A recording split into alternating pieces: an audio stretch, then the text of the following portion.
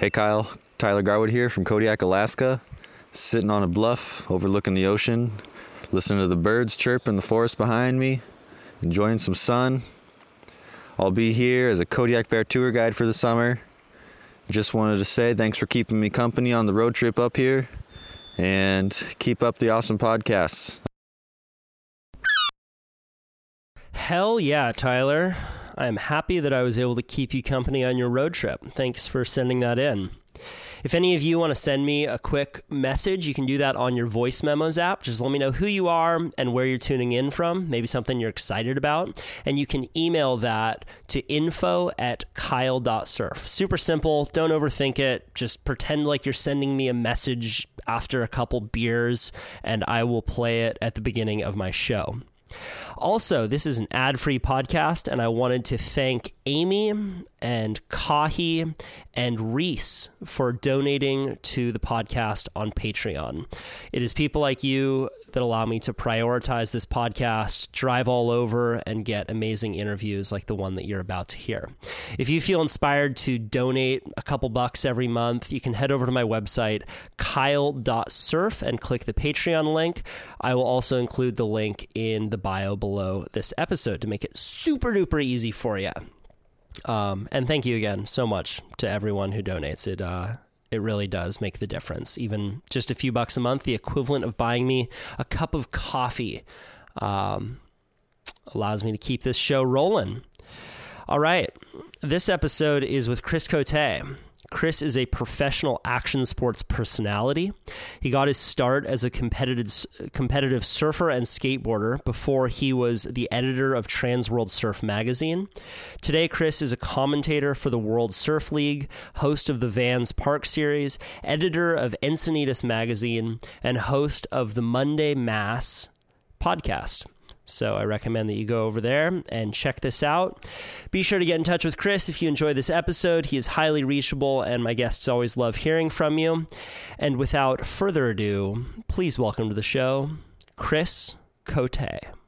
Kyle Tierman here. I'm in Cape Town. I was the only journalist in northern Nigeria. Not an adventure until you get lost in Tijuana. You get caught inside by a giant wave, you feel really alone. I love the adventure of waking up and not knowing what will happen and that being my job. I'm standing at a desert oasis right now. A lot of tourists don't see this part about Bali. Smiles and thumbs up. Welcome to the Kyle Tierman Show! That was pretty good. I did an interview with Damien Hobgood the other day, and it was the day after I got back from a music festival, and I had completely lost my voice. Oh, it's terrifying, isn't it? I had to put the microphone, like I was touching the microphone. I was like, so, tell me about your post-CT career life. That happened to me. I went to LA to hang out with some friends who flew in from New York, and we had all this really fun stuff planned.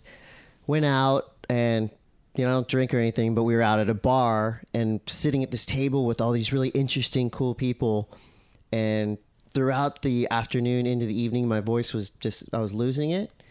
By the night, it was totally gone. And it was so frustrating because obviously I'm a person that likes to talk like yourself. And I'm sitting at this table with all these cool people, and they're talking about things that I'm really interested in, I want to talk about, and I can't talk. Yeah. And so I start going, oh, that was cool, and everyone's looking at me like, dude, what are you even doing here? Like, go home. And it was really frustrating and terrifying because we're people that basically our voices are our livelihoods in a way. And when something like that happens, it gets really scary because you go, okay, well, now what do I do? I've never considered it either as a part of myself that I could lose. But like, right? yeah, like being a surfer, you think like, man, I want to do some, I want to do some yoga so I don't hurt my shoulder or my knee. And, I'm going to get older and my body's not always going to be like this. I'm not going to be able to do all the fun shit that I enjoy doing. So I better enjoy it now. But my voice is this thing that I've always just assumed I would have with me. And I was out at this festival. You'd fucking dig it, man. It's called the Bombay Beach Biennale.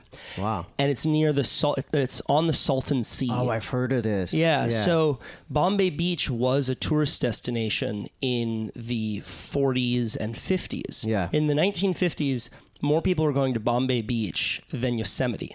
Right. And then this algal bloom occurred and made the whole area in the Salton Sea smell Mad like Max rotten type, eggs. yeah. The tourists fled. Now it's this old derelict town. You can get a piece of property there for something like $2,000. Yeah. And there are people who live there full time, and you're like, who are you? Right. It's a whole new world out Yeah. there. Walter White came out of this one RV. And, you know, there was a whole lot of meth out there. This anyway, is like a mini Burning Man-ish type of so festival. This filmmaker bought up a bunch of plots of land out there, and he had a lot of connections with artists and musicians and creatives, and the idea is that they throw this Burning Man-esque festival one weekend a year, and then they leave the art out there to create a kind of lasting value for the community, because it's near Slab City, and a lot of people go through that part of California to check out this surreal wasteland. Right. But the idea is that if enough art is left out there, people will want to start going into Bombay Beach, and it can start to bring some tourism dollars in there. So I went with my friend Chris Ryan because he was speaking there. And I had been suffering from a sore throat a few days prior. Just a little thing, right? Just a little and thing. Then it grows. Yeah, it's just that little nagging thing in there. There are a couple... and then through the night, Glitch Mob starts playing. There's bonfires. I want to tell a big story, and I just slowly feel my voice recede away from me. And then the next day, I couldn't talk. Yeah. And I hadn't had that happen to me in years. And I was thinking, like, okay, this is a serious handicap. Don't know what you got until it's gone, type of thing. Very much so. You know, it happened to me. My band, Cut You Up, a long time ago. We went on a tour of Texas, and this was kind of our second tour to follow up to capitalize on the destruction that we did on the Pop Disaster tour. And we went to Texas, and we were still just too fired up, so partying our asses off. After the first show, we wound up at a house party, and I smoked something out of tinfoil. Not exactly sure what it was, whether it was crack or meth. I don't know what it was, right? We were just partying, and I smoked something. Smoking and tinfoil are never good in the same sentence. Not good at all. And the next day, no voice. We had 3 shows left. And so that was the kind of the crux of the band, I guess you will. We had these opportunities, you know, then you smoke something out of tinfoil, and the rest is history. What did you do? Well, I could not sing, obviously. I could not even speak. And so I just kind of played my parts on bass and kind of stepped up to the microphone every once in a while and opened my mouth, but nothing came out. So I kind of ruined that tour for the band. I think it came back after a couple days, and not that I was ever a good singer per se, but at least I could say something. So that was kind of scary, you know, and I know that feeling of kind of despair and desperation, because there's nothing you can do. Sleep, drink water, and wait. I mean, there's nothing you can do to get your voice back. And I remember after that talking to as many people as I could in bands and whoever, like, how do I, you know, exercise this muscle? And through commentary, I mean, I've talked to Sal Mascala, Todd Richards, all these guys that, you know, I'm always curious as to how people do it, how people can, you know, exercise their voice and keep it healthy. And, you know, from everybody who I've talked to, it comes down to sleep and water, which it's not always easy to do. And posture as well. I have felt my voice start to go after a few talks that I've given. Right. And posture and warming up as well. There's a good YouTube video that I will watch periodically that gives you this 10-minute voice warm-up. And the guy recommends you stand with good posture, and rather than going,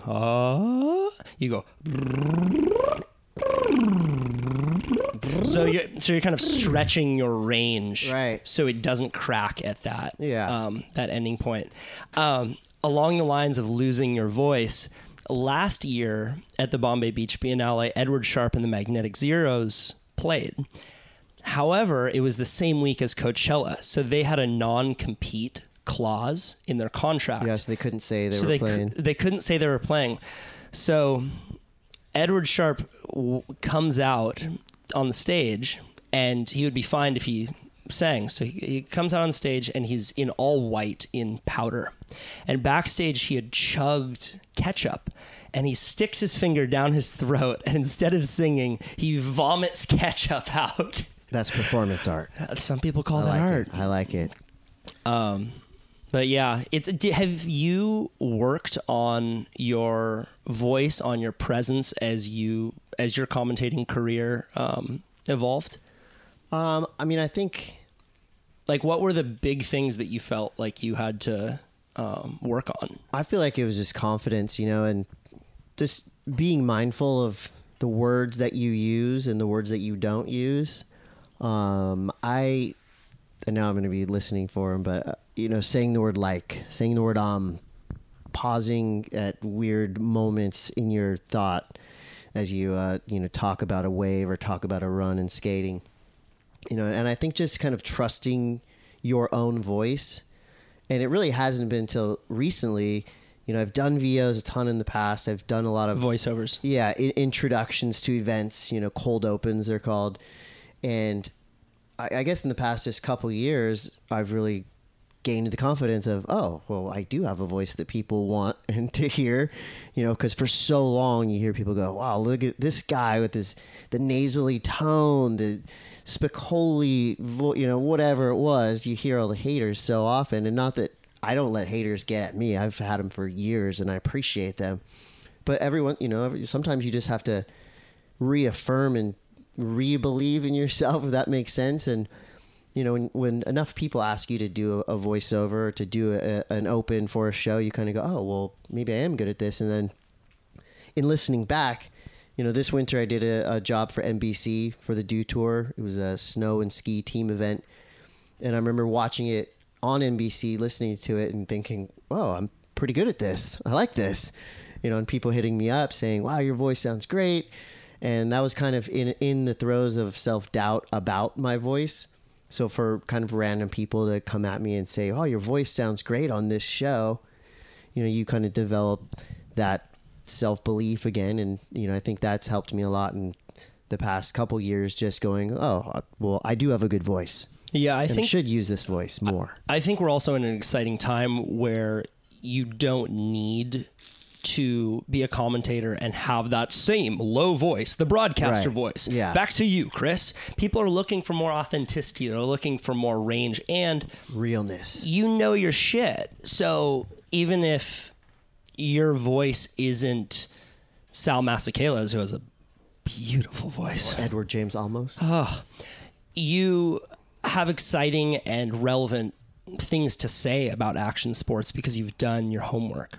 And I'm excited about him. I mean, that's the whole thing, is I think you can hear the excitement level that I have when I'm talking about, even in shitty waves, or even if it's, this event is drawing on and on, I'm a fan and an active participant in all these things, surfing, skating, snowboarding. And, I have a truly, broad interest in some of the other events, whether it's flat track motocross, which I did this summer, whether it's, an Ironman, which I would love to talk about and commentate on, any sports that I could get involved with, or any kind of lifestyle play that I'm interested in, I would love to be a part of. And I think I've kind of positioned myself as a show host, right? So, I'm the bridge between the core and the general audience to the actual sport. So I think I can kind of be that link for people that know everything there is to know about skateboarding, for example, and then people that just stumble upon it and they say, okay, Vans Park Series, what is this? I want to watch this. This is skateboarding. My nephew skateboards or my neighbor skateboards. So I feel like I have the ability to kind of link those two worlds. And most every event that I would do is I would be partnered up with an expert, right? A former professional, current professional. If it's skating, it would be Neil Hendricks and Chris Pastris. So I'm the guy that's asking them the questions that the viewer at home would be asking. And it's same with snowboarding, skiing, whatever. You know, I put myself on the couch at home watching this event, wondering, well, is it 1080 hard, or what does that mean that he's going switch? I know a lot of viewers that know their stuff are watching and go, okay, I know what switch is. Well, not everybody knows. So it's basically being able to keep the core audience engaged and entertained, but also inform, enlighten, and, you know, educate new viewers or people that are just maybe interested in, oh, what, you know, like, I want to surf. I want to know what surfing the North Shore is like. I want to know how dangerous Pipeline is, you know, and I feel like all these broadcasts and all these, you know, webcasts, podcasts, whatever about these sports are to grow and, you know, help people get interested in these sports. And, you know, if you aspire to be a surfer one day, not that you're going to go surf Pipeline, but maybe that, you know, gets you excited to take a surf lesson or buy a new surfboard and just try to get better. And filling the role as conduit is immensely important. I was down in Chile this last year, and I was at a party, and they were serving this really nice red wine, and I don't know shit about wine.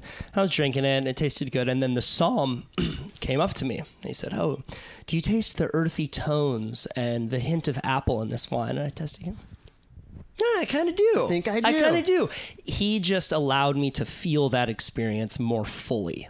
Right. And by you explaining what's happening, it allows the viewer to feel that experience more fully and gain more appreciation for what's actually happening. Yeah, and I mean, I'm not trying to sit here and brag and say that I'm the best or I know everything about all these sports, but I think the key element there is that I'm excited about learning. I'm excited about sharing whatever knowledge I have, and I'm excited about trying to get the best knowledge out of the expert sitting next to me. Really, and I guess entertaining is the other key factor there. It's like if you're going to sit and watch snowboarding or surfing for 22 minutes or for an hour or for 6 hours sometimes on, you know, some surf broadcast, like the least we can do is entertain you and, you know, enlighten you throughout the broadcast, and, you know, try not to repeat ourselves and try to keep you listening, keep you engaged in whatever event that it is. You told me earlier that you love the haters. Yeah. Tell me about that, because you seem like someone who could have easily gone the route of bitter, being just like local pro. Yeah. And then what happens to most local pros is they get better. Yeah. You know, they get bitter. A lot of people do. And yeah, tell me a little bit about that. Did you always have that relationship to haters growing up as you were breaking out of a mold? I'd like to know about that. I mean, I think I've just always been someone that deals with criticism or, you know, deals with, I'll say hatred. Haters is kind of a loose term, you know, deals with jealousy or whatever. I just never took myself too seriously to the point of, you know, if somebody's going to tell me, oh, you're not good at surfing, I'm not going to cry about it. I'll just say, oh, thank you, I'm better than you, or, you know, whatever. I just never took that stuff super serious. And I remember when I realized that I wasn't going to be a top tier pro, probably the first time I ever went to Hawaii and tried to paddle out at Pipeline when it was 2 foot and got super smoked. I go, okay, maybe this is not going to be a career path for me. I kind of just... Did you have that conversation with someone, or was it an internal thing that you recognized immediately? Nobody ever told me I couldn't be a pro surfer, you know? And it's just like nobody ever told me I couldn't sing. Nobody ever told me I couldn't be in a band, you know? But nobody ever told me I could either. So it's pretty much all just, you know, the confidence or the moxie, if you will, to just keep trying and keep doing these things. And I never really dealt with I guess haters until Transworld Surf, and that was really where I put myself out there mostly, because when I was growing up and being a B-level pro surfer, there wasn't internet forums, and there nobody's gonna really come up and talk shit to your face. Like, where'd you grow up? Here, I grew up in Encinitas, and I think I was kind of a late bloomer. Like, I didn't really get my surf legs under me until after high school, and then I kind of got sponsored, and was big in Japan for about a year, which was cool. And kind of made my way up through the ranks. This was kind of post PSAA, pre QS. US Open of Surfing was a big event for me. ECSC, things like that, small wave surf contests. And then kind of through the self-realization of knowing that I was scared of big waves and that I wasn't going to, beat Kelly Slater anytime soon, I kind of parlayed my positive attitude and charm and wit into working in the surf industry, getting jobs at, I worked for everyone, Billabong, Reef, Arnett, Spy, Hurley. Worked for everyone like Tent Boy, team manager. I would go to NSSAs and hang out with Groms, whatever. I'd do whatever. And I guess it would all kind of be under the marketing umbrella. And so through all that, just got a lot of experience through the surf industry and made friends with as many people as possible. Tried not to burn any bridges. Maybe did a couple along the way, but nothing serious. So through all that, just meeting a bunch of people, always being cool with everybody. Never trying too hard in any direction, just kind of trying to be the best version of myself and trying to be kind of real with people, but also, consider myself a very nice person, and, I can get along with whoever. So I think that helped me throughout my early career of just, people going, oh yeah, that guy's cool. Like, hire him to do this, or, I don't know. I was just, and pretty good at doing all those jobs. So through all that, 1999 came around, and that's when I was in a big stoner phase, and I was actually working at Hanson's right next door to where we're doing this interview. And that point in my life, I was just totally fine with just getting stoned, riding my bike to work at the surf shop. Horrible surf shop employee. I mean, never folded a shirt. Very nice to everybody, but just like lazy as. And then, and 1999 rolls around, then I get the call from Steve Zeldin to help start Transworld Surf Magazine. So it was myself, my friend Blair Marlin, and we were the first two writers, I guess. We were in the focus group to start the magazine. And so from there, I actually really got into what I was doing. Didn't have I had a history in writing articles for magazines just on the trips. That was another part about being, the kind of the surfer with maybe not as much talent as the other guys on the trips that I would be on, or to get myself invited on the trips. Like, I'll write the article for free. Let me go on the trip. So I get a postage stamp photo, but I would have written the article.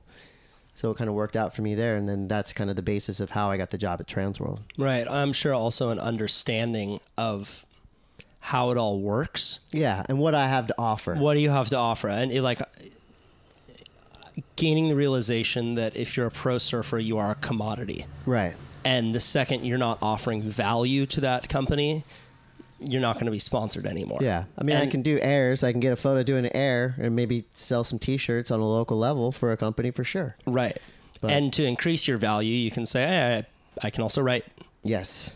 So then Transworld Surf started growing rapidly, and were you editor-in-chief from the get-go? No, I started off as contributing writer or something like that. Then I was worked up to editor, and then editor-in-chief for the last 4 or 5 years of it, or for the past 2 years of it. So through Transworld, I started getting some commentary gigs, and then doing some work with Fuel TV. So that's really where I kind of asserted myself. Like I've never just had one job. So I kind of would go, okay, I'm going to use this platform. I started Cote's Cube, the video series. I started doing basically anything I could to not only grow my own brand, but also to grow Transworld Surf. And so working with Fuel TV, commentating the US Open, and then getting myself involved with commentating the Triple Crown, stuff like that, basically kind of using what I was doing at Transworld to branch out and get other gigs. And the other gigs started getting more and more prevalent. So I made myself editor at large or something, global editor, which is what most editor-in-chiefs do from magazines. I mean, you kind of see that with every surf magazine. The editor-in-chief always seems to go the route of global editor at some point, just to kind of get out of the office, I guess. And so all the other hustles kind of got to a point where it wasn't really fair to the staff at the time, where I would just always be gone. And so I made myself editor at large and continued on doing the magazine. And it was, it was a successful magazine and super fun times. And the crew there was, those are some of my best friends still to this day. And so in 2013, the parent company for Surfer Magazine and Surfing Magazine bought Transworld as a whole. And we pretty much knew that, there wasn't room for 3 magazines. And unfortunately, we were the first to go. And I always chalk it up to if you can't beat them, buy them, which that's what we felt at the time. Because we all had market share, and we were all like fighting for ad dollars and all that. And, I felt like we were in a unique position as the youth-oriented magazine and kind of the more edgy of the 3. But Surfer and Surfing had the history. And so, then we went away, and I kind of stuck around working at Grind TV for a while, but still focusing mainly on the other hustles, the broadcasting, the commentary, a lot of freelance writing and stuff like that. What'd you do to get better at writing? Besides just doing it more? Yeah. I feel like just... Were there any tools or mentors or anything that really stuck with you? I think just, tapping into my own voice and trying to write as close to how I think has really helped me in not trying to overthink it. I've been trying to write a novel for 10 years, and I just continuously keep writing outside of my own body, which is, it's not working. What do you mean by that? Just because, you start to... So let's say, for example, a normal article, if I'm writing something about... I do Encinitas magazine now, so it's all about Encinitas, right? If I'm writing about a local restaurant or a historical piece about one of the first settlers in Encinitas, I try to write very just matter-of-factly, conversational. Hey, this guy moved here. How cool is it? What Encinitas was like back then? And just kind of writing as if I would be talking to somebody and keeping it very simple. And it would be the same for my articles in Transworld Surf or Surfer Magazine or whatever. It was like, I'm on this trip. This crazy thing happened. I can't believe how good so-and-so surfs. This is what he looks like on a wave. Just very kind of simple, hopefully effective writing, right? In the process of trying to write this novel and trying to, I read a lot of books, fiction, nonfiction, and, you when I'm trying to write my own, you heavily doubt yourself because you read something that's so good and you're going, well, I'm never going to do this, you know? And reading so some Joan Didion or Tom Wolfe. You read one page of, Don Winslow is a recent example of somebody who I love how he writes, and he writes these just wonderful, starting with surf noir kind of crime thrillers, now all the way into police corruption and these drug lord sagas. And you read one page of this and you go, well, I'm never going to be that good. Yeah. It kind of sucks because you can be inspired watching John Florence surf a wave, right?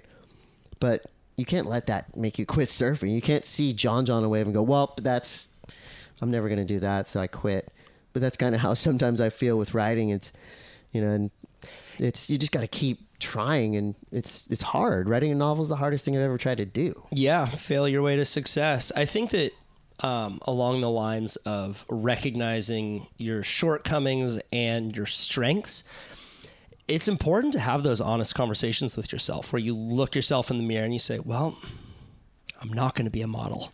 Yeah. You're like, I've never well, said that. I'm not. I am still going to be a model. Yes. The distinguished GQ Chris Cote. But I think that just because you aren't good at one thing doesn't mean that you can't leverage another aspect of your personality or another skill to do basically the same thing. You know, I think that we can really hinder ourselves if we get too specific on this is what I'm going to do and this is how I'm going to do it, rather than looking at qualities with which you want to live your life, the things that are important to you, and asking yourself, is there another way that I might be able to get there? Yeah. I've always considered myself a jack of all trades, a master of none. And I've had so many times where I've just thought, God, I wish I was just really good at one thing. I don't care about all this other stuff. But then I kind of kick myself in the ass and go, no, that's actually the opposite of what you want, because I love doing everything. I love being a mediocre guitar player and an okay drummer and, a pretty good surfer and a questionable skateboard. I love being able to do all these things. And the more I think about it, the more I feel super fortunate to still be able to do all of these things and have these artistic outlets. And, I may not be the world's best at something, but anyone that I've ever known that's the world's best at a single thing is usually a freak.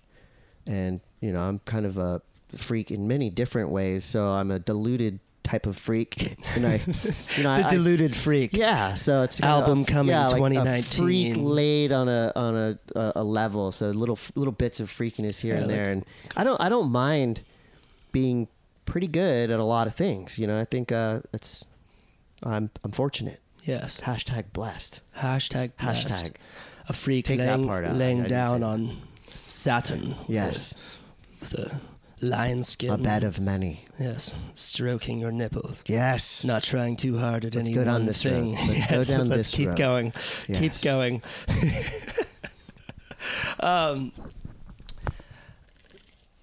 So, good for you, man. I think that it's so, do you feel like in Encinitas there's kind of a tall poppy syndrome? I mean, I think there is everywhere. Small towns. Yeah. And, I feel like I'm in the business of raising people up more than standing above people. And I've always done my best to help anyone that I can, anyone that's come to me for help, whether it's help quitting drinking or help, writing. And, again, I've never claimed to be the best or even highly tuned at anything, but I can help in however I can. I always accept calls from people like, how did you quit drinking? Or I'm looking for the best surfboard to start on, whatever it is. I mean, I've always tried my best to be an open book and to help people and, do whatever I can to, it sounds ridiculous to make people happy. To a fault, it's like, I put myself out there enough to where I'm highly reachable. I'm easy to get at when it comes to advice or, constructive criticism or anything like that. So I feel like, that syndrome of I'm the coolest in town or, I'm the best at this, I feel like around here, everybody is so good at everything. You'll go Seaside Reef and there's 50 surfers that just shred. You go to the local skate park here and there's 10-year-olds that are just ripping. And so there's no being the best around here, especially just because, everyone's out there and you look around, everyone's successful around here. Everyone's doing it. And so I feel like that syndrome, I wouldn't say exists really that much around here. There's not a lot of chest beating. You were just hanging out with Rob Machado down the street. Right there will tell you the dude lives in a van by the river. So that tells you the kind of attitude of Rob Machado, who could be living in a gold-plated van down by the river, lives in a crusty van down by the river, and he is humble and cool and You know, surfs the same spot every day, and I snipped a piece of his dreadlock off. Okay, so you got a lucky dread. Yeah, I'm keeping it in my pocket for Perfect. good luck. I noticed something different about you. I'm gonna burn it as sage later tonight. Yeah. Breathe it in. Smoke it. Actually, Yeah. if you smoke one of Rob's dreads, you might surf like it. Some tinfoil. Yes. When did you quit drinking? Almost 4. It'll be 4 years in May. Was it a cold turkey It was a cold. Well, it's funny. kind It of was plan?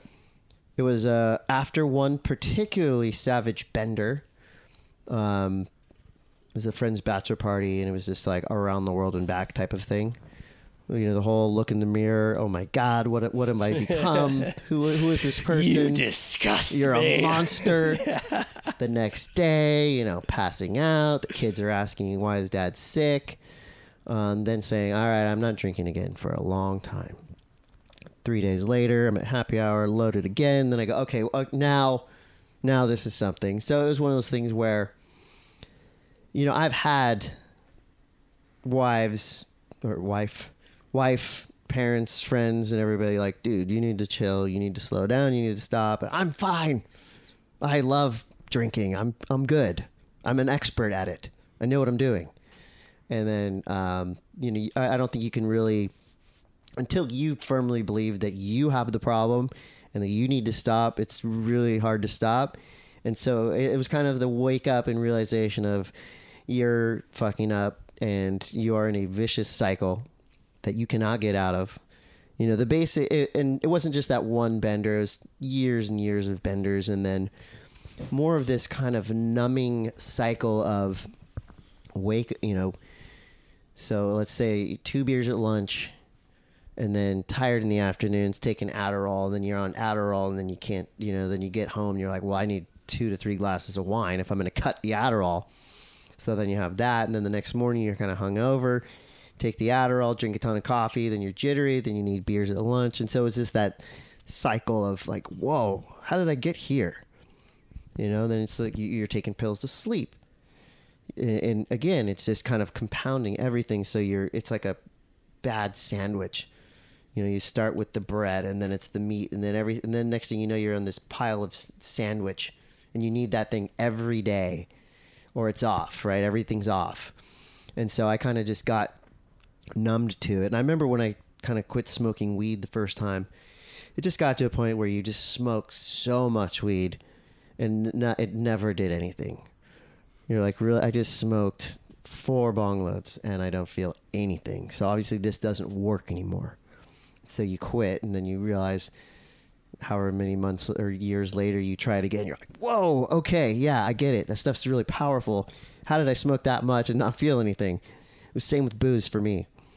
It's just, you know, you just kind of drink, and then it wasn't fun anymore.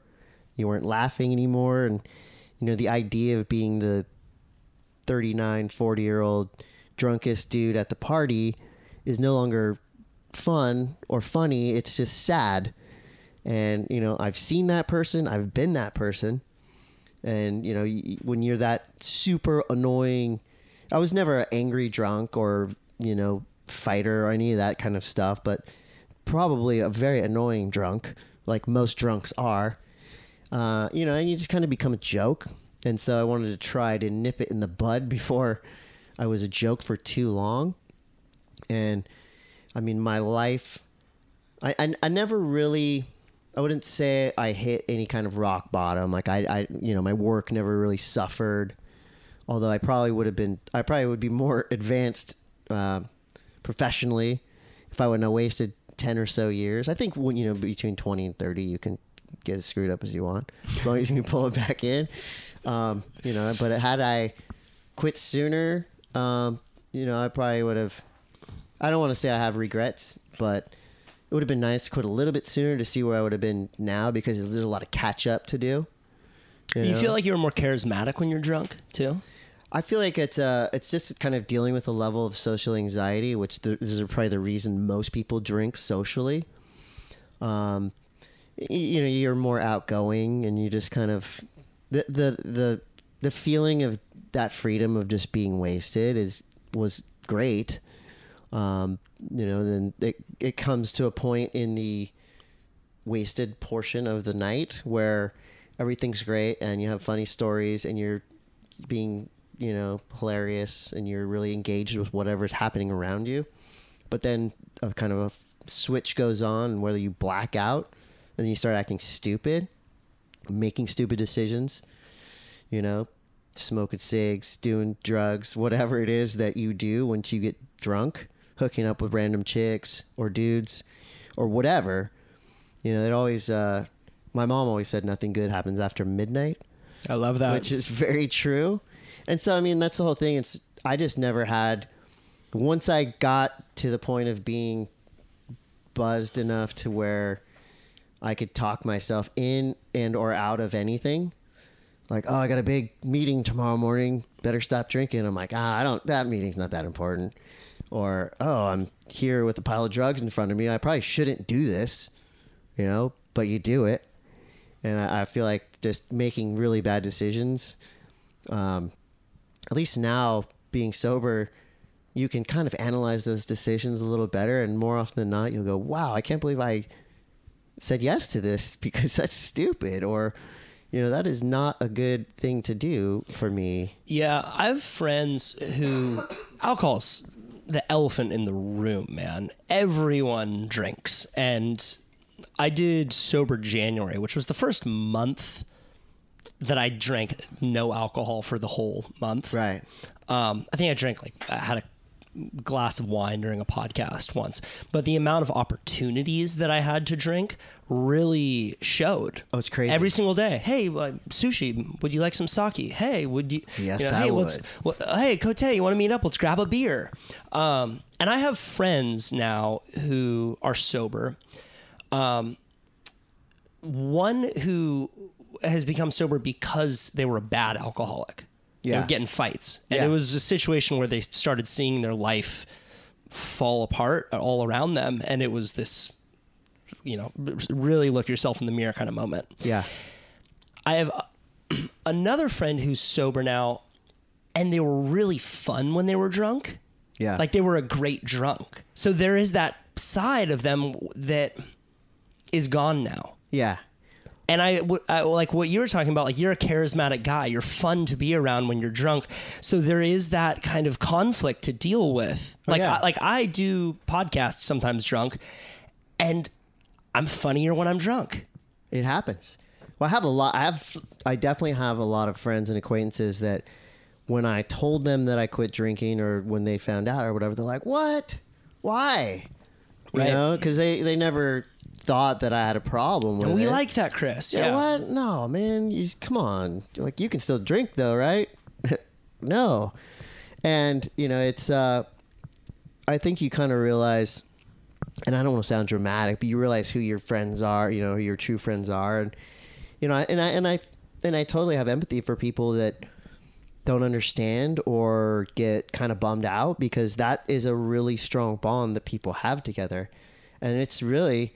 with a lot of my friends, it's kind of not all we had in a way, because when you think about it, that's 90% of what you can do when there's nothing to do. How many times if you're with a friend or you connect with an old friend or dating or whatever, it's like, what do? Well, you go get a drink. You go to happy hour and you get a drink. I guess you can say, let's go meet for coffee, which sounds kind of sterile and a little bit boring. Let's go get a drink sounds like the world is your oyster and anything can happen. And I feel like I have proven to all my friends and to whoever that I'm still the guy that goes out, that has fun. I can still be funny. I can still dance. I can still play shows. I can still do whatever. I just don't drink now while I do it. And it's interesting because, I used to go to concerts and do all this stuff and black out and wake up the next day and be like, whoa, that was a great show. I think I lost my shoes, which that's kind of fun. Yeah. But now it's, when you're out and you're kind of taking these things in, I feel like I can really soak it in. I can really experience it. And then I have a constant out. When you think about going out and drinking with your friends or going to a show and drinking and doing all that, there's a lot of logistics involved that become a pain in the ass. This is why people get DUIs. This is why people get in troubles because, sober, I go, okay, this band, let's say, okay, the Psychedelic Furs is playing at the Belly Up. It's 10 minutes from my house, right? I show up right before they start. I watch the set.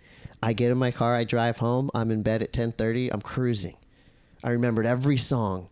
I have the perfect image in my head of this band and what they sound like. I'm inspired by it. Whereas before, it's like, okay, start drinking, call the dealer, get in the cab, get to the show. You're wasted at the show. Oh my God, the show's over. Now what do we do? We're going to someone's house afterwards. It's 3 a.m. Oh shit, got to get home. And then it becomes a 4-day deal. Yeah, just to see a band. And I'm not knocking it because I did it for so long, and I totally watch people at shows that are out of their mind, and I go, I can see how that is fun because I've been there, and it is fun. Yeah. But I like this way better for me personally, and I'm not a judgy dude at all. And trust me, I've been judged by the best of them, and it does not work. Yeah. So I never get judgy or weird. I mean, if you're out of control and you're impeding on my good time, I'll call you out on it for sure. But, for the most part, I'm there to have fun with you, and it doesn't matter. Yeah. I've annoyed people enough to where you can't really annoy me when you're drunk. You can try. Yeah, it is strange, though, how normalized alcohol and Coke are. Yeah. I'm like, as I've gotten in, later into my 20s, it's like, that's just what a lot of people do. You go out and it's a recreational fun thing. Someone's got a packy, and then everyone leaves for 10 minutes. And that was one thing I never got into. I was really happy. I've for you. Never done Coke, and it was because I could see myself liking it. Yeah. Well, it's very likable. Yeah. And I could see myself, this is going to be charismatic Kyle. And and I was just like, you know what? That's not for me. And I think largely it was due to the fact that my big brother, Toby, never did Coke. And he had that influence on me. And I was like, okay, that's one that I don't need to try. But it was like one insight I got from doing Sober January was how often I would crack a beer when I was feeling uncomfortable. Yeah. And when I didn't have that as an outlet, I was forced to develop the toolkit to deal with discomfort and move through that experience rather than numbing it, which kind of just kicks the can a little further down the road. Yeah, I mean, I feel like, again, that's the reason why I'm sure a lot of people drink is just dealing with good, bad, even slight anxiety, because that's the first thing I would do, whether it was something big, losing a gig, or, the death in the family, whatever, the first thing, it's like, let's get loaded. Stub your toe. I stubbed my toe. I need a beer. And then it got to the point of... It's Kwanzaa. Yeah. Woo, let's celebrate. Telling myself, well, I'm at my best after I remember thinking 2 Coors Lights, and then I'm at my best. Whether it's skating a mini ramp, hosting a webcast, whatever. I go, that's my best. And then I kind of thought about that through like, oh, really? Okay, so you need that crutch to be your best self. And it really was, and it was a constant thing of, I feel kind of stiff, right? I got to just loosen up, a couple beers, now I'm good. But then inevitably a couple beers, I'm at my best after 2 beers, and then after 3, it goes very quickly downhill from there. And that was kind of the crutch that I had of the 2 beer minimum, because I always would thought, oh man, I surf so much better after 2 beers. If I just come in, have 2 beers, I'll go out, be loose, I'll be surfing good. There's really, it's a mental thing. Yeah. If you can somehow meditate yourself into that 2 beer state, you'll be great. Was it easy for you to quit? And did you do the 12-step program, or how did you? I went to a couple meetings. I mean, my dad got sober 6 years ago, and that was a big inspiration to me, just because, I had a pretty surfacey relationship with my dad forever, just because he was drinking, the whole deal for my whole life. And then when he got sober, I saw this kind of wall drop for him, and we really developed a deeper relationship pretty immediately when he got sober. And so I thought, well, geez, I don't need to wait till I'm 60 something to have that relationship with my kids. So, you know, a lot of that was just trying to be present for them, and also seeing, you know, a lot of the things that I do in my life are kind of a dare to myself. And this was a huge one for me is, well, I bet, you know, it's kind of like you have the devil and angel on your shoulders, and I just look at the devil. I'm like, I bet you can't get me. I bet I can not drink for 2 weeks. And so that was kind of the initial bet, right, with myself. I bet you after 2 weeks you're going to want to drink so bad. 2 weeks goes by. Okay, that wasn't that bad. You know, I felt like shit. Detoxing after 20 plus years of heavy drinking and drugs is really gnarly. And so 2 weeks, all right, that wasn't too bad. Let me see if I can go a month, 3 months. I'm going, I can do this. You know, soda water, LaCroix, all this stuff. And I ate a ton of sugar, you know, kind of replacing booze with candy and stuff, which most people do, I assume. And then, you know, it got to about 4 to 5 months. I'm going, okay, this is a thing now. Like, I can do this. I started noticing myself feel a little better. I started noticing kind of opportunities arising. And then I really started to notice the perception that other people had of me. I remember talking to this producer, and it was a friend was trying to get me hired for this gig. And he told me that when he told the producer, oh yeah, you should get Chris to do it, the producer was like, oh yeah, we like him, but he's kind of a wild card. Like, you never know what you're going to get with him. And I didn't know that people thought of me like that, because this is a person that I'd partied with before heavily. And so it's kind of one thing to be known as the fun party guy, but it's also another thing to be known as dependable and somebody who will work hard at whatever they're hired for. And so when I kind of heard, and it was obvious to me that I've done gigs drunk and I've screwed up a ton of times in that capacity. So, but to kind of hear it, right, straight up, somebody say, he's kind of a loser. We like him, but we're not sure if we want to hire him because he's kind of sketchy. When I heard that, I go, oh, well, I got to change that perception right now. And so, you know, it kind of seeded out there, like, I'm not drinking anymore, and I'm dependable, and I'm on it 100%.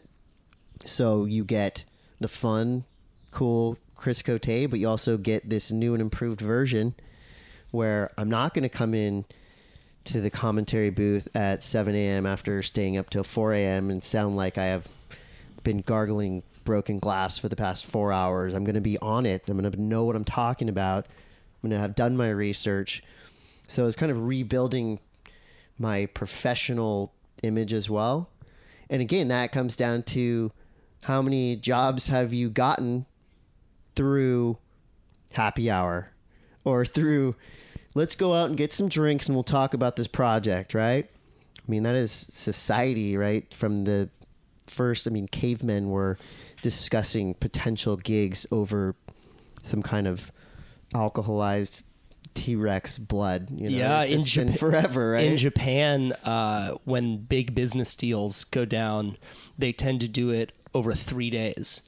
The first 2 days are for heavy drinking, yes. and the third day is business, because they want to see who you really are when you're wasted. Yeah, and I don't think I definitely haven't lost any jobs because I don't drink. If anything, the jobs have doubled. But, there's been times where people don't really understand, especially in different countries. You know, in Mexico, I work for Cabo Tours and Board and some production companies down there, and it's like, let's take a shot. And I'm like, no thanks, I don't drink. And they're all, what? Wait, you don't want to drink with us? Well, no.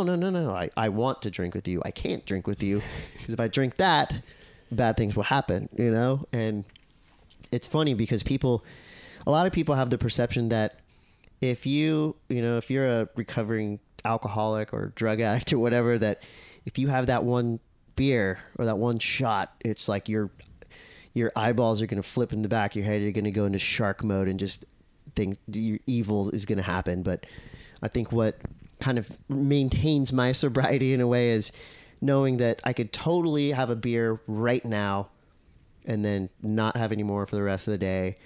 But tomorrow or the next day, I would tell myself, oh, well, I had a beer yesterday, so I can have one today. And I had one, so I'll have two. And then down the slippery slope we go. So for me, it's just, I would always tell myself, you know, I think 6 months into not drinking, people would say, oh, wow, good job, you're not drinking. Do you want to drink again? And I would say, well, something either really good or really bad would have to happen for me to want to drink again. You know, and then I'd also say, well, if I go to Ireland or something, I'll definitely drink. And, you know, but then I go to these places, you know, I was in London, pub crawling, and, you know, I was drinking non-alcoholic beers, which those can help people a lot. So there hasn't been anywhere in the world that I've been that's really tempted me super hard. Have you ever heard of a guy named the Iron Cowboy? He ran 50 Ironmans in 50 states in 50 days. Jesus. Yeah. He was talking about how he pulled it off.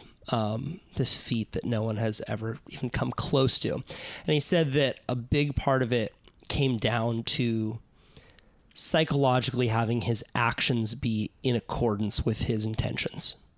So something as small as, today I'm not gonna, eat that muffin. Yeah. And not eating the muffin. Yeah. And, you know, eating the muffin, it wouldn't physically make a big difference for him, but psychologically having that cohesiveness between his word and his actions. Yeah. It makes a huge difference. So whatever goals we set for ourselves, I think that it's important to make them reachable. Yeah, so that we don't feel like failures and look ourselves in the mirror thinking, I'm just not the kind of guy who's dependable. And it sucks not being the best you can be. I've had that experience with speaking opportunities where I was a little laissez-faire about it and just decided, you know, I'm just gonna wing it, and didn't do as well as I could have done. And it's just, it's that like pit of the stomach. Like there were steps that you could have taken to do this better, and you didn't do it, and you blew it. Yeah. And it's good to feel that that feeling. Like I think that feeling shitty is a it can be a reminder. It can be a kind of signal that something needs to change. It's fighting and winning small battles. It feels good. You know, just like you said with the muffin, right? If I say, wake up in the morning and go, all right, I'm going to do 50 sit-ups today, and you do it, you go, oh, okay, that felt good. I accomplished that. I thought about it, and I did it. And on the flip side of that, those small failures, you know, whether it's, okay, write five pages a day, no matter what, and you don't do it, and you feel like a dick because you didn't do it and you wanted to do it. The small kind of joys that you get from those little winning battles, right? I didn't have a beer today. Good job, Kyle, you did it. You know, now you can reward yourself with a muffin. Well, that's the whole thing. It's like that reward system that we do for ourselves. You know, I did great at work today, so I'm going to drink a half a bottle of wine to celebrate my incredible achievement of doing my job. You know, those are ways that I used to kind of prop myself up, I guess, is everything was a celebration of something. And I remember my wife one time when I would come home from these events, right? And inherently after every surf contest or skate event that would happen, right, you get caught up in the joys of whoever won the thing. Like, we made it through the 6-day surf event, so-and-so won, let's rage. And you go out and you get wasted and you come home from this trip and you're hungover. My wife's like, why'd you get so drunk? And I go, well, you know, we finished the contest and so won. They're like, oh, did you win the contest? Oh. I did not win the contest. Ooh. Oh, so you're celebrating. Deep burn. I'm celebrating doing my job. I did my job. So that's, yeah, shit. So in a way, it's like, yeah, you don't, I'm not saying you shouldn't celebrate yourself for doing a job well done, but I would go overboard every time celebrating the celebration. What if the whole all of society shifted and we started having tea parties? Let's do it. Like, no alcohol. Hey, bro, you want to get together this Friday night? Chris is having a tea party down at the beach. Well, it's crazy about how, like, bro, he's got some green tea. Yeah, when it's you coming in here from out of country. You get loaded with your friends, right? And you are sitting there and you're talking, and look, there's nothing against the this. Tea kettle's shaking with jittery. It's so fun. It's just, oh God, it's so warm but soothing. Imagine how, when you can break through the initial awkwardness and silence and weirdness of sitting down with a friend dead sober, and you can actually start the conversation. Doing this podcast, sometimes you start the conversation and it rolls. And if there's beers involved, inherently after a certain amount of time, things just turn into nonsense, which is fun nonsense, but you know how much deeper you can get when you're sober and when you're with a friend. And thankfully I have a lot of friends now that we can just sit there, and a lot of times it is weird at first because you're sitting there, what do I do with my hands? Shit, I'm not holding anything.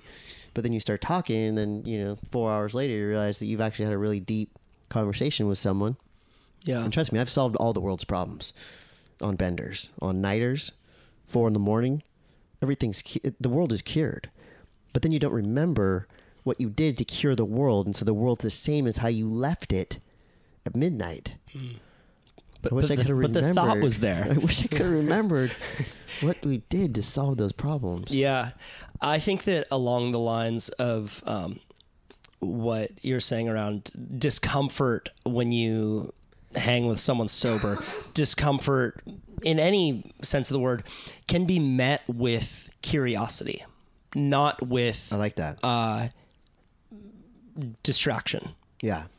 Like, what if we like, this is kind of my grand theory of how I think that we really can make the world better, is that any bad thing that happens in your life, any feeling of discomfort that you have, rather than like, oh, that fucking guy burned me, I'm gonna snap right now, you could be met with like, what is that feeling?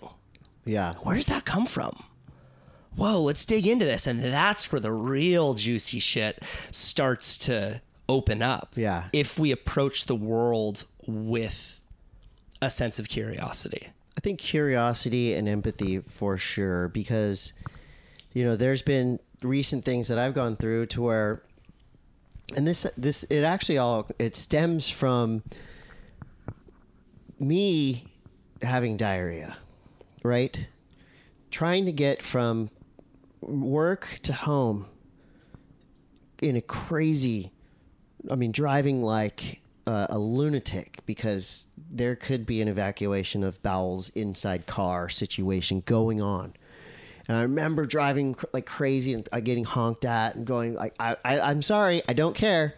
Got to get home. This is an emergency. And through that, and I never was like super road rage guy, but I would get pissed on the road like most people. But I remember that situation and getting home and sitting on the toilet, and I don't want to be gross here, but at that moment thinking, God, I feel like a dick for getting mad at people driving. Because yes, probably 80% of those people driving are just horrible drivers. They're uncaring for the rest of the safety of people on the road. But there's 20%, they might have diarrhea, or they have a screaming kid in the car that they just want to get home, or they, whatever it is. So I developed a kind of road rage blocker at that minute. Now when I see people driving stupid, and cell phones, whatever, when you're texting and driving, that's idiotic. Don't do that. I do it too sometimes. I hate myself when I do it.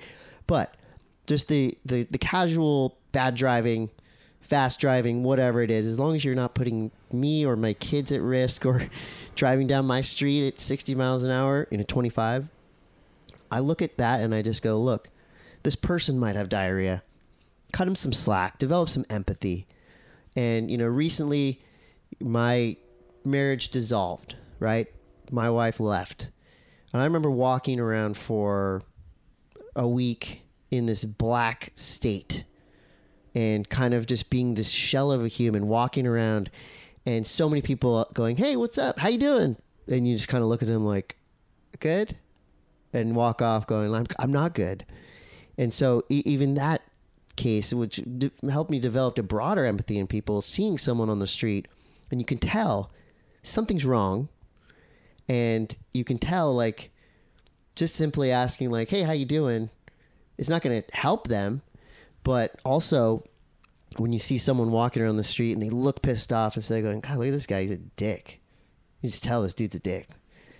Think about it for a second and go, maybe this person just lost somebody, or maybe this person's having a horrible day. Maybe, there's so many people walking around out there going through something horrible that nothing about. Yeah, and that knee-jerk reaction of, like, even if somebody bumps into you, shoulder checks you on the sidewalk, and your immediate reaction is like, whoa, dude, like, what the fuck?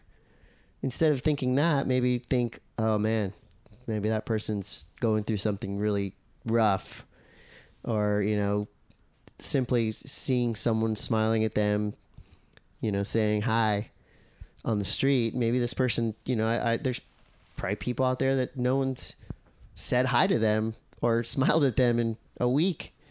And that simple act, I think if we all developed a little bit more empathy, it goes giving a wave when you're surfing. Give somebody a wave, right? That's going to make you feel better, and it's going to make that person feel better. You're at the skate park. There's a kid riding a scooter. Don't give him shit. Cheer for him.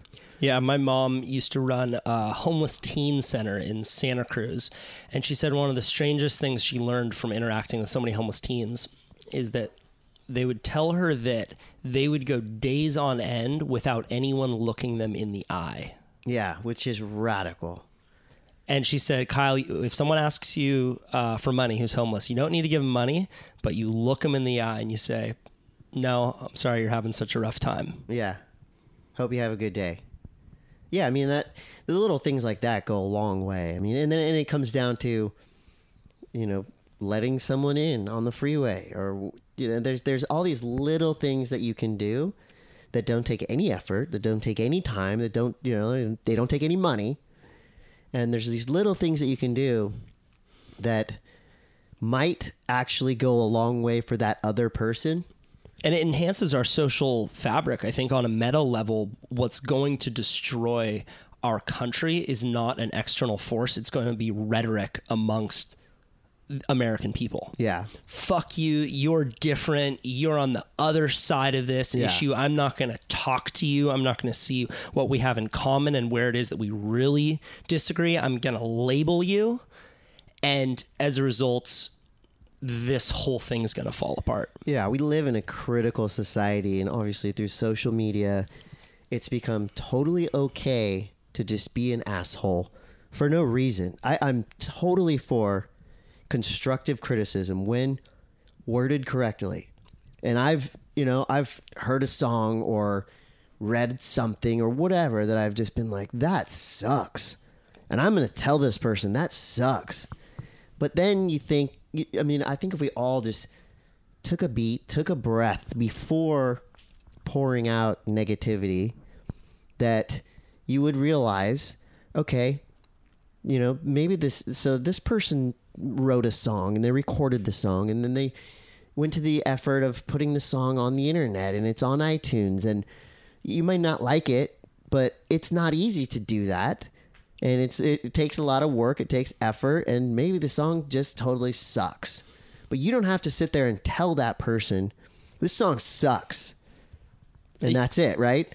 You can say, hey, great effort on the song. I'm wondering if maybe you added some cowbell to the song. Might that make it a little bit better? Or good effort, keep trying. I don't know.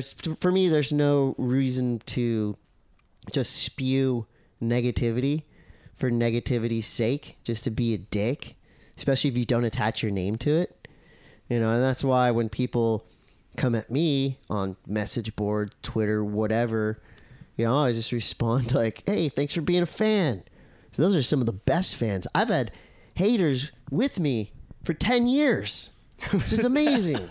They're hardcore hater fans. Hardcore haters for decades, and they've followed me through my career, ups and downs. They've been there since day one, and I think that's great. That is so funny. I mean, 10 years you've been writing the same stuff. Like, that's admirable, and I appreciate that. And to me, the worst thing is to be ignored.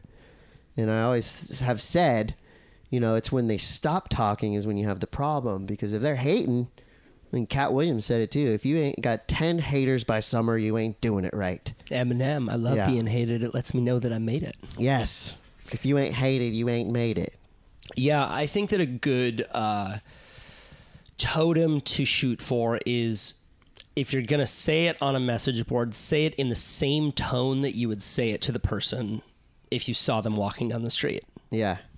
And if you have constructive criticism, or even if you fucking hate the person, say it in the same tone that you would say it to them walking down the street. Because if you don't, then you aren't living in accordance with your values of like truly hating the person. Like, it's kind of a wormy thing to do. You're living this double life behind a message board. It's like, yeah, I would way rather have someone walk up to me on the street and be like, your podcast sucks. It fucking sucks. All caps. All right. All caps. Why? Yeah.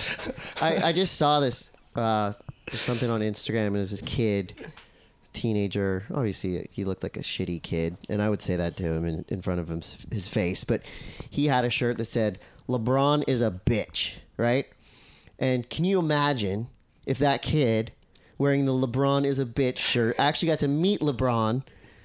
He would be starstruck, and he would go, oh my God. I remember at Transworld, there was this one dude for, a year straight, writing the worst shit ever about me on our message boards. We were like one of the first message boards to really accept and cultivate these voracious, these just awful messages, seething bitter. Monetary or no watching of the message boards. We would just let them fly, right? Yes. This one dude for years, all capital letters. Yeah. Just the worst. Personal attacks, the whole deal. And finally, I'm like, you know what? Track the dude down through the internet. Tracked him down, and turned out he owned and operated a flower shop. And I called him on the phone. He's like, hello? I go, hey, what's up? This is Chris from Transworld. How's it going? And the dude was silent. He go, hey. I go, what's your problem? Do you have a problem with me personally? Because it really seems like you're angry. Did I do something to you? I just want to, get to the bottom of this. And he's like, I'm a huge fan. I didn't think I was, hurting you or the whole thing. And I go, dude, honestly, why don't you just, you're a fan and you want attention, just ask for it. You don't have to. And his messages were evil. And he was so freaked out when I called him. And flower shop. Yeah, and he's going, you're not going to tell anybody who I am, right? And I go, no, I wouldn't do that. But I just want you to know that I'm a nice person. And even if you, and the funny thing was, he was the biggest Transworld Surf fan ever. A huge Chris Cote fan, but his way of, and I think, again, this is a huge percentage of haters, is they're fans and they just want attention. Can you imagine Kelly Slater's fan base? Over half of them are just hurling insults and trying to goad him into his reaction. And, however many, you could sit there and throw messages at Kelly Slater like, you're the worst, I hate you, da-da-da. And the one time he'll react, that person's going to be so happy. And unfortunately, it's probably going to make them just reply more and more with negativity, because that's how we got to him, and that's the crazy thing about our kind of social media society is And it happens to me on Instagram all the time. Somebody writes the lamest comment. I direct message them like, what's up? They go, hey, what's up, man? Big fan. So then why are you saying I'm fat? Or why are you saying this or that? You know, it's like, because have you seen these abs since I've gotten sober? Come at me, bro. With something nice, and I'll reply with something nice. Yeah.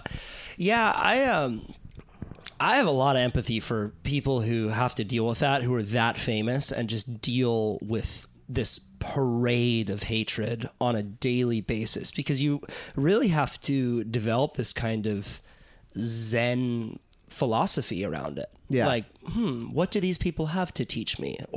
Otherwise, I think that it would be very easy to barricade yourself and say, humans suck. You can't block everybody. Right. Yeah.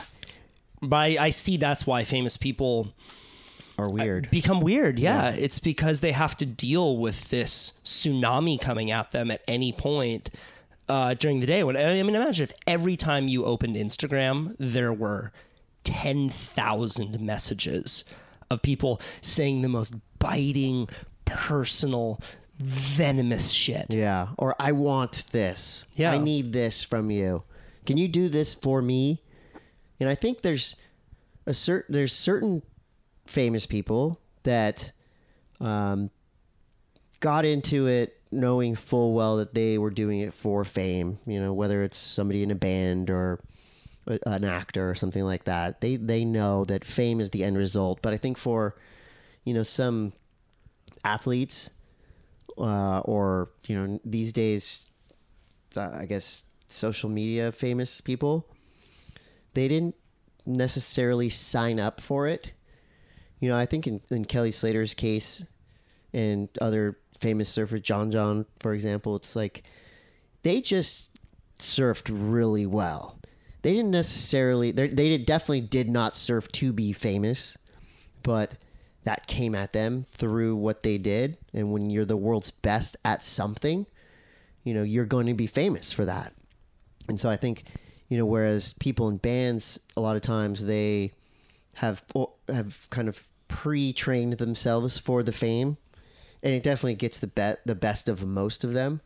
But I think in the case of athletes, a lot of times it's that fame was a secondary byproduct of them just being so good at something. So when they focused 1,000% at becoming the best at one thing, fame followed them. And so they had to learn how to deal with that after the fact. And some surfers, skaters, whatever, they're really good at being famous.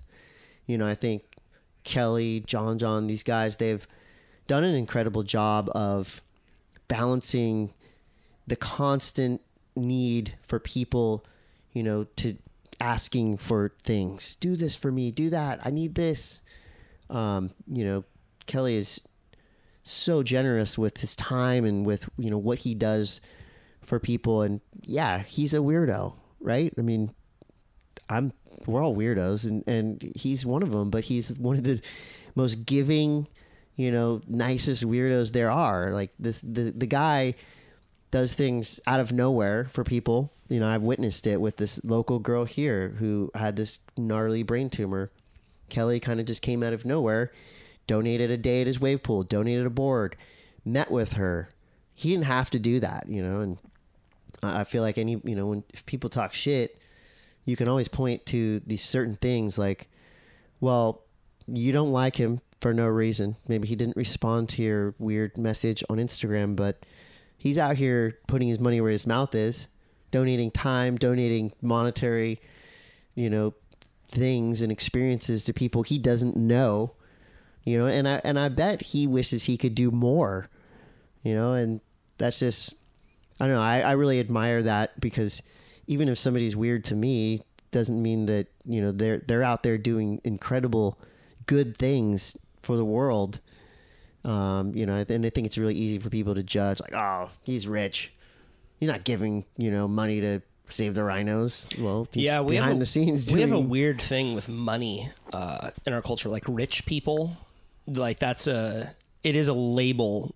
Like I was talking about earlier with, like, we label like bleeding heart liberal, you know, like the Trump supporter, you know, like people who are famous, who have a ton of money, can be labeled and judged for having made a bunch of money. And it's this like weird thing where we think people who have money don't have problems. Mm-hmm. Like money can definitely help some of your problems go away. I would be a great rich person, by the way. I totally threw you off right there. No, yeah, well, we'd be great if we were rich. We would. We wouldn't be like those other rich people. Well, I think that it's the distinction is people who are famous, people who have some sort of voice, when they are allowing that energy to move through them, as Kelly does. Okay, I have this platform. I have this voice. I'm not going to get hung up on this past thing that I did and let my identity be consumed by this past event that's receding away from me. I'm going to use all this energy and move it out into the world. And that's the only way I've ever seen anyone who's famous stay sane. Yeah. You have to, I guess, you can't just hold up in your mansion. You got to be out there. You've got to, I think you have to, for better or for worse, you have to let your truth out.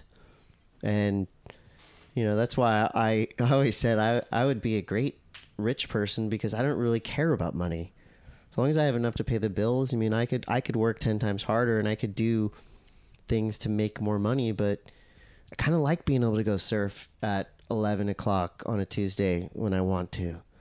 I want to skate in the morning sometimes for 2 hours.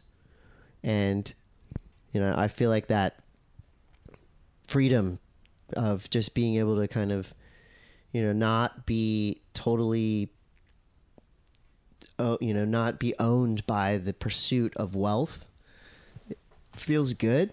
And, trust me, like I've done every awful job there is on the planet, from digging ditches. I've done it all. So I know what it's like to work hard. And, I feel like life goes so fast that, there's going to be a time when I'm going to look back and be thinking, oh, you know what? I'm glad I surfed as much as I possibly could, because I'm 90 and I can't service that much anymore, but I really did fit it all in. Yeah, you're not going to look back and be like, man, I wish I would have had more screen time, Yes. Yeah, good for you, man. I think that one theme I've noticed about you is that throughout everything that you've done, you've prioritized your values. You've prioritized surfing, skating, what you like to do, and you've figured out ways to be able to keep those activities that bring you joy close to you. And I want to inspire people to do those things. I was inspired to make music by bands like, Sonic Youth, Fugazi, these bands that were,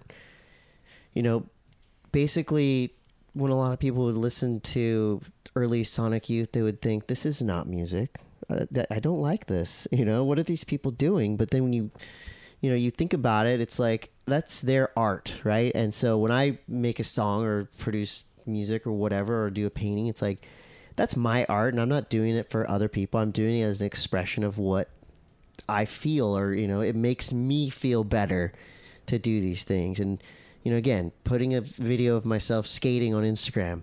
Look, I'm not Eric Costin. Obviously, I'm mediocre at best, but much better looking than yes, Eric Costin. If it gets one person off their ass to go skate, then I've done my job, and then again, that helps me when I put that out there. It's not to impress other people, it's to get it out, myself, to get it out there. And it's kind of, again, a dare to myself, which is a huge theme in my life, is a dare to myself.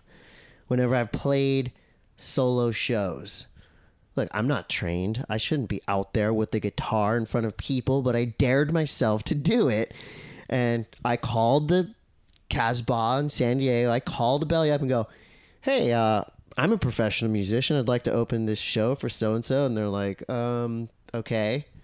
And so I have the date. It's on my calendar. And I go, oh, shit. Okay, now I got to make some songs, at least be presentable. And then it comes, the date comes, and I go, here's your dare. And then you do it, and you go, wow, okay, I did it. It wasn't too painful. Let's do that again. And I you've probably done that with your own stuff. Like, Kyle, I dare you to surf Mavericks. You can do it. And then you did it. And you're here. You're alive. You know, that's the whole thing. It's like if you don't dare yourself to do anything, if you don't dare yourselves to get out of your own personal boundaries, you know, how are you going to accomplish anything? Or how are you going to even, you know, do more for yourself than you thought was possible in the first place? So I would say, if you know anybody listening, dare yourself to do something and then do it. And even if you fail miserably, most of the time it's not as bad as you thought it would be. Like surfing Mavericks? Like falling on a big wave at Mavericks. I remember falling on the first, I remember I was paddling for a wave. It was the first session. It was decent size I'm scared Mavericks. just hearing this story. And I was paddling for the wave, and it was like a last minute decision. I decided I wasn't going to go on it. So I sat up on my board and pulled back, but I had passed I had passed the point of no return. And all of a sudden I felt myself starting to get sucked over the falls sitting on my surfboard. I'm like, oh no. And then we'll, sucked to the bottom. And then you didn't die. And I'm up. Oh, there white water all around me. There was another wave coming. Down. I'm up. Okay. Got back on my board. Paddled in the channel. Okay. I'm still here. Right. I'm good.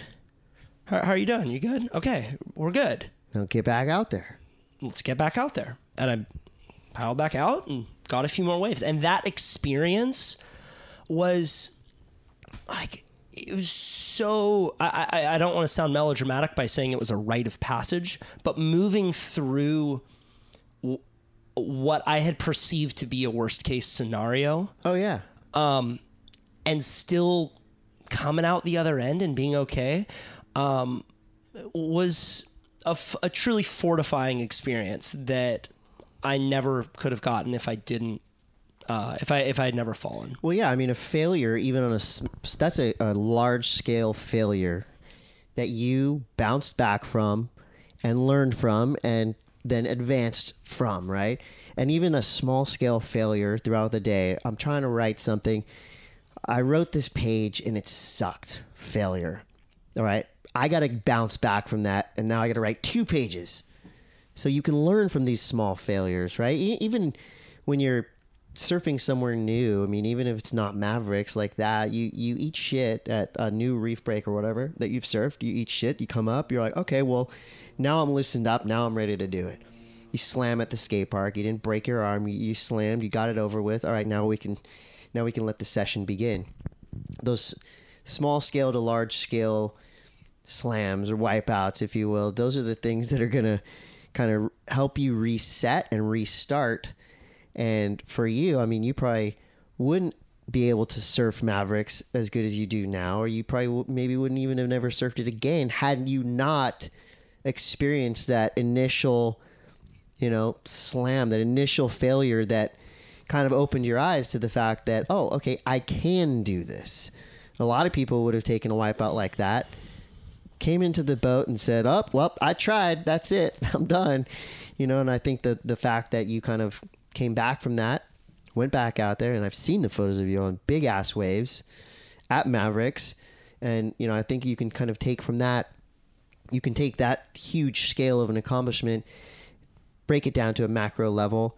And, even if it's trying to cook a new meal, or, there's little things that you're going to fail at first try. But if you keep trying, it's ridiculous to even say these small failures. If you can just try to accomplish something, get past that small failure, now you know how to do it. I tried to cook a steak. It was raw in the middle. Maybe I got E. coli, but I'm going to try again. Yeah. Hey, and the second time, well, that was pretty good. I can cook steak now. Yeah. It is funny how many life lessons, when we talk about them, come off as pedestrian. Like, be nice to other people. Yeah. Move through failure and learn from it. But I think a lot of times the messenger is as important as the message, and we don't get the learnings just one time and then live with it. It's just like fail, we learn, we forget, we fail, we learn, we forget, and hopefully we come out the other end with a smile on our face. That's right. Thank you so much for taking the time. Thank you.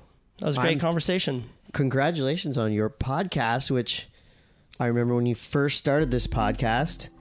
I wished the best for you, and I've gotten the best for you. You're killing it. Thank you, sir. This is like a real thing. Yeah. This is a real thing.